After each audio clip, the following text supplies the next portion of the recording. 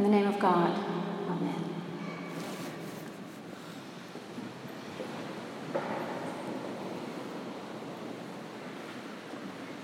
There are over 200 people here today that are presenting themselves for confirmation, reception, and reaffirmation from 33 of the congregations of the Episcopal Diocese of Washington.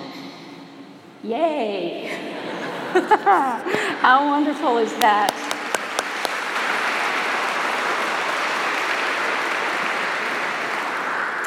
And we are blessed to have in our midst four wonderful colleagues, friends, and mentors of mine among fellow bishops, and I would like my four brothers to stand: the Right Reverend Alan Bartlett, the Right Reverend Michael Creighton, the Right Reverend Jean Robinson, and the Right Reverend Bud Shand. And will you give them a good Idao welcome?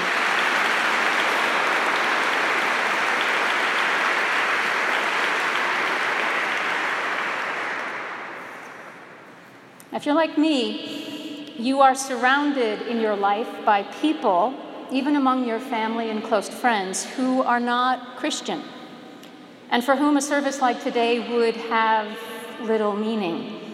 We're not better people than they are. We're not necessarily more spiritual. God doesn't love us more or treat us better than other people. We're not necessarily smarter, wiser, or more compassionate, but for whatever reasons you and I can point to, we're here in this sacred place. And some of you are choosing to stand and be counted, making a commitment to follow Jesus. And we are taking the opportunity, blessed by your commitment, to do so ourselves. If you're like me, from time to time you wonder about these things. Why some people feel called to a particular path of faith, while others walk another path, or seemingly no path at all.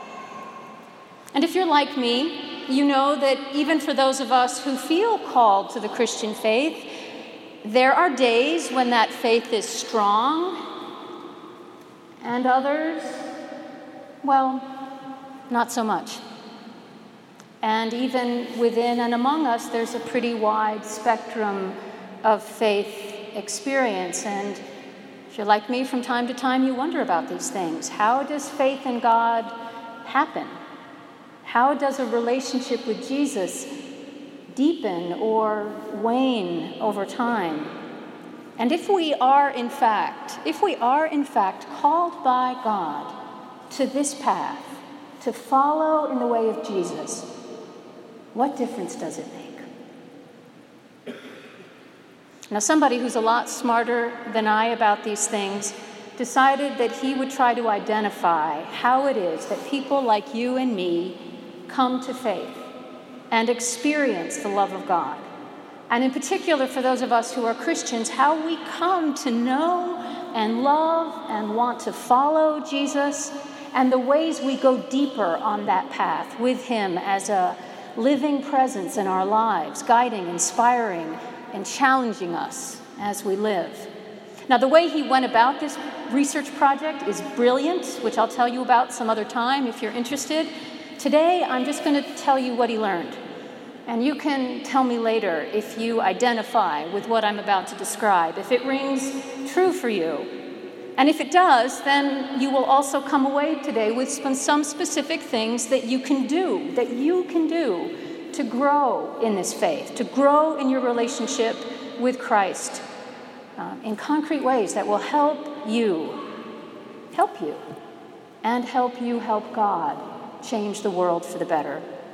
Because, and this is important, take note here, while there are some things about the journey of faith that are totally beyond our control, there's actually quite a bit that's up to us.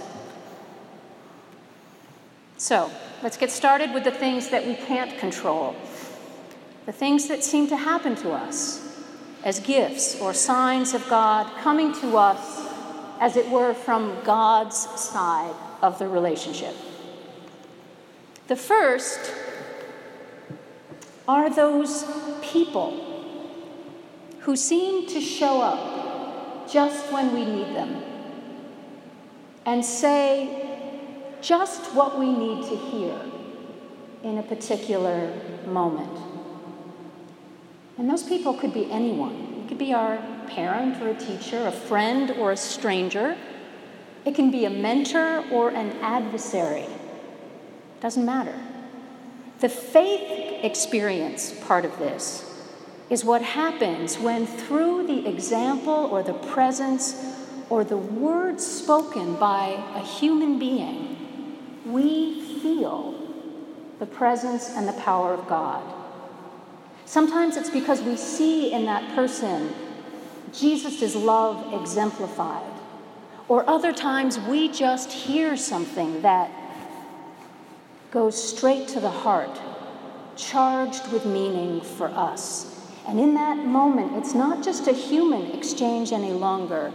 Through that person, we have an encounter with a living God.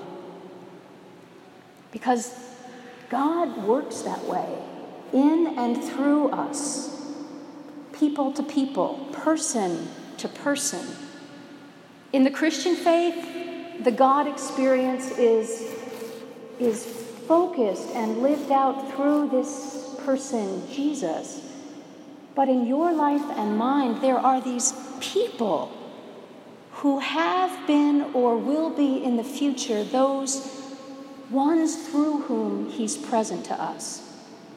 Now, for me, it's often been the person who believed in me when I lost belief in myself, or who carried hope for me when I couldn't carry it on my own, who love me, and through their love, I feel something of God's love.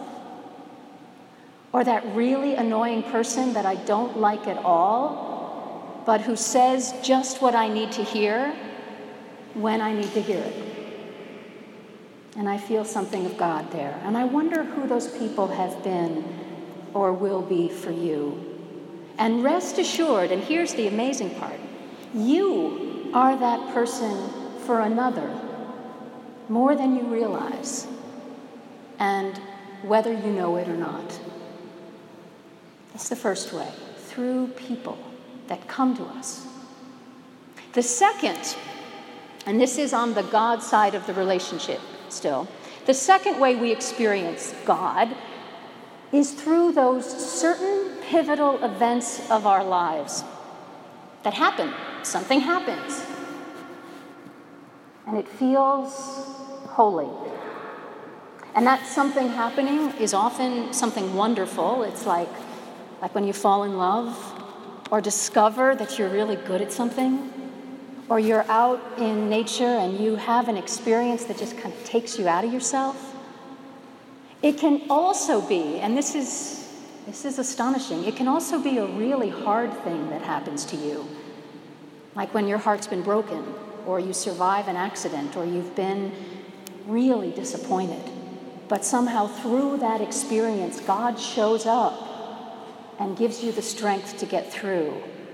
And the thing is about these experiences is that they're completely subjective, which is to say it isn't so much what actually happens, but how you come to interpret that experience. And that's where faith grows. And it's a mystery. But if you think back on your life, I suspect you can identify a time or two when something like that's happened to you, and your faith in God grew as a result. And if it hasn't happened to you, well, just pay attention, because I think it will. So when I was 17, my dad and my stepmom got divorced. My dad had won a custody battle with my mom about 7 years earlier, so I was living with my dad and stepmom, and as such had a front row seat to the collapse of their marriage. And the way I coped with this was to stay out of the house as much as possible. And I was lucky. I was really lucky because I had great friends, some of whom had brought me to their church, and through that church I came to know Jesus in a way that because of them I wanted to be a Christian, even though I really didn't know what that meant. But as the divorce was coming to its conclusion, The last thing I wanted to do was to leave my friends, to leave my high school, to leave a boyfriend, this guy I had had a crush on for 2 years, who finally decided that he liked me back. And then my dad and my stepmom split up, and I was looking into some really unhealthy choices. And it occurred to me one dreadful day that I had to leave. I had to go back and live with my mom, whom I'd not lived with for 7 years. I did not want to do this, but I knew, as sure as I knew my own name, that I had to do it. And I felt in that realization, and in everything that happened afterwards, I felt Jesus was with me in this. And in fact, was telling me that it was going to be okay, that I could trust him. Up to that point, it was the hardest thing I'd ever done in my life. But I felt this power and this presence that got me through that. And I am not kidding you when I say I'm standing here today in large measure because of what happened to me then. Okay? So to review, 2 ways from God's side that we grow in this mystery called faith, and this person we call Jesus, through the people in our lives who show up when we need them, and those things that happen that some people nowadays call God moments, right? They're real. And for people of faith, they make all the difference in the world. But I'm here to tell you that those 2 things, the people and the circumstances, are not enough to grow in faith. We actually have to show up sometimes and do our part. So now I'm going to describe, again, thanks to that really smart person I told you about who thought these things through, I'm going to tell you 3 ways that we need to do that, which, by the way, makes this a 5-point sermon. Not the standard 3-point sermon. So settle in. I'm confident that you're really smart people and you can hang in me with this, but if you forget one of the 5, when you're at brunch later today, just talk about the 5 and see between all of you if you can remember them all. And if you can't, email me and I'll remind you. Okay? So now on the what we can do on our side of things. The first, we can learn stuff. We can learn. Read your Bible and read it intelligently. Find people who have dedicated their lives to understanding faith and exploring its meaning and learn from them. Read really good books about Jesus and about faith. And if you don't do that, you are depriving yourself of some really important insights that could make all the difference for you at some point in your life. And you know what? Every week, every single week, there's a priest in your life who is thinking all week about what to say when he or she gets up into the pulpit. And do you think he's doing that for his benefit or for hers? Yeah, in part, but it's also for you. And there are days when you will walk out of church and you will know that that word was for you because you showed up. Now, I can't tell you how many times people have come up to me to say that they no longer believe in God, or they can't believe in God anymore. And I ask them to describe this God that they don't believe in anymore. And invariably I say to them, well, I don't blame you for believing in that God because I don't believe in that God either. And that person somewhere got stuck with a caricature of God that they took to be God and then rejected that God. Learn things. You know, I'm reading a book right now by a rabbi named Jonathan Sacks. It's called Not in God's Name. And it's a book about religious violence in the world and how God feels about people killing other people in God's name. And this book is rocking my world right now. So don't settle for what you learn once. Keep going and learning. God is bigger than you can imagine. And so are you. Okay? Learn stuff. Number 2, on the what we do side of things, spend time each day in quiet prayer. If If you don't do this already, take a few minutes each day and sit down, or take a walk, or lie in your bed a few extra minutes before you get up and pray. I cannot stress this enough. And you can be creative about how you do this. Some people like to read in this quiet time. Other people like to write. Some practice yoga. It doesn't matter. And I know that you're all really busy people, but you can do this. And if you don't already, and you start now, your faith will grow as a result. Now, you all know that I'm the bishop, right? How many minutes a day do you think I spend in quiet each day?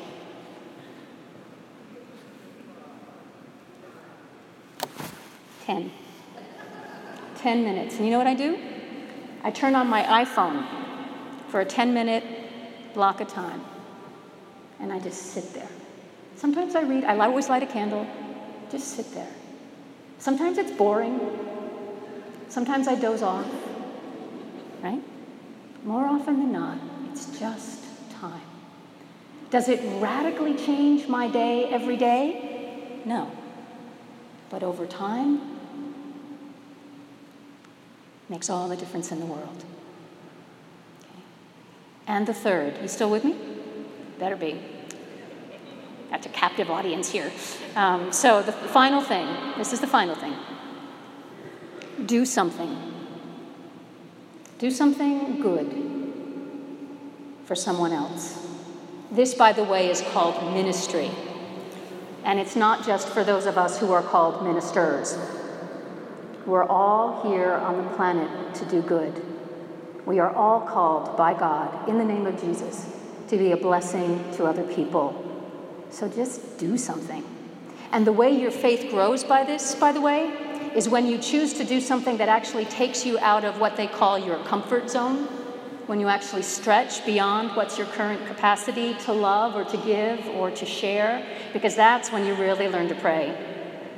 And what you experience, what St. Paul described as the Spirit of God working in you, doing far more than you could ask for or even imagine. When I was 26 years old, my brand new husband and I went to live in Honduras for a year. We were so idealistic, and we wanted to do something brave and good. And so we went to this home for abandoned boys in one of the poorest countries in the world. And I went there with this misguided notion that the boys of this home would be grateful for the sacrifice I was making on their behalf. But you know what? They were not the least bit impressed with me. And in fact, some of the older boys, whose lives had been beyond anything I could have imagined, they were not only were they not impressed with me, they resented me. And some seemed to hold me in contempt. At least that's how it felt at first. And in the early months of that very long year, I would come home to our tiny apartment every day in tears. And I'd walk laps around my neighborhood, reliving every harsh word that had been said to me. And one day, I asked myself and God, is it always going to be this hard? And the answer I got back was, yep. And then I heard, but I will always be with you. And I've never forgotten that moment. And when I'm in situations now that seem really hard, I remember that. I will always be with you. And it's not all about you doing stuff. It's me doing stuff with you. So you can go a long way in this life and do really hard things when you know you're not alone. And Jesus wants you to know that you're never alone. So I've told you 5 things, 5 ways that faith can grow. 2 of those ways seem to come to us from God. 3 of them are ways we show up and do our part. I just want to end where I began and remind you and remind myself that this life of faith is a mystery, and it's a gift, and it's a calling. And there's a lot about it that we will never fully understand, and we are not placed on this planet to judge other people. But all I can tell you is if you are called to this path, if you're called to be a Christian, be a Christian. Be a robust Christian. Be one that when people look at you, they see something of the love and grace of Jesus. You are here to be a blessing to the world. And remember that Jesus is with you always. Amen.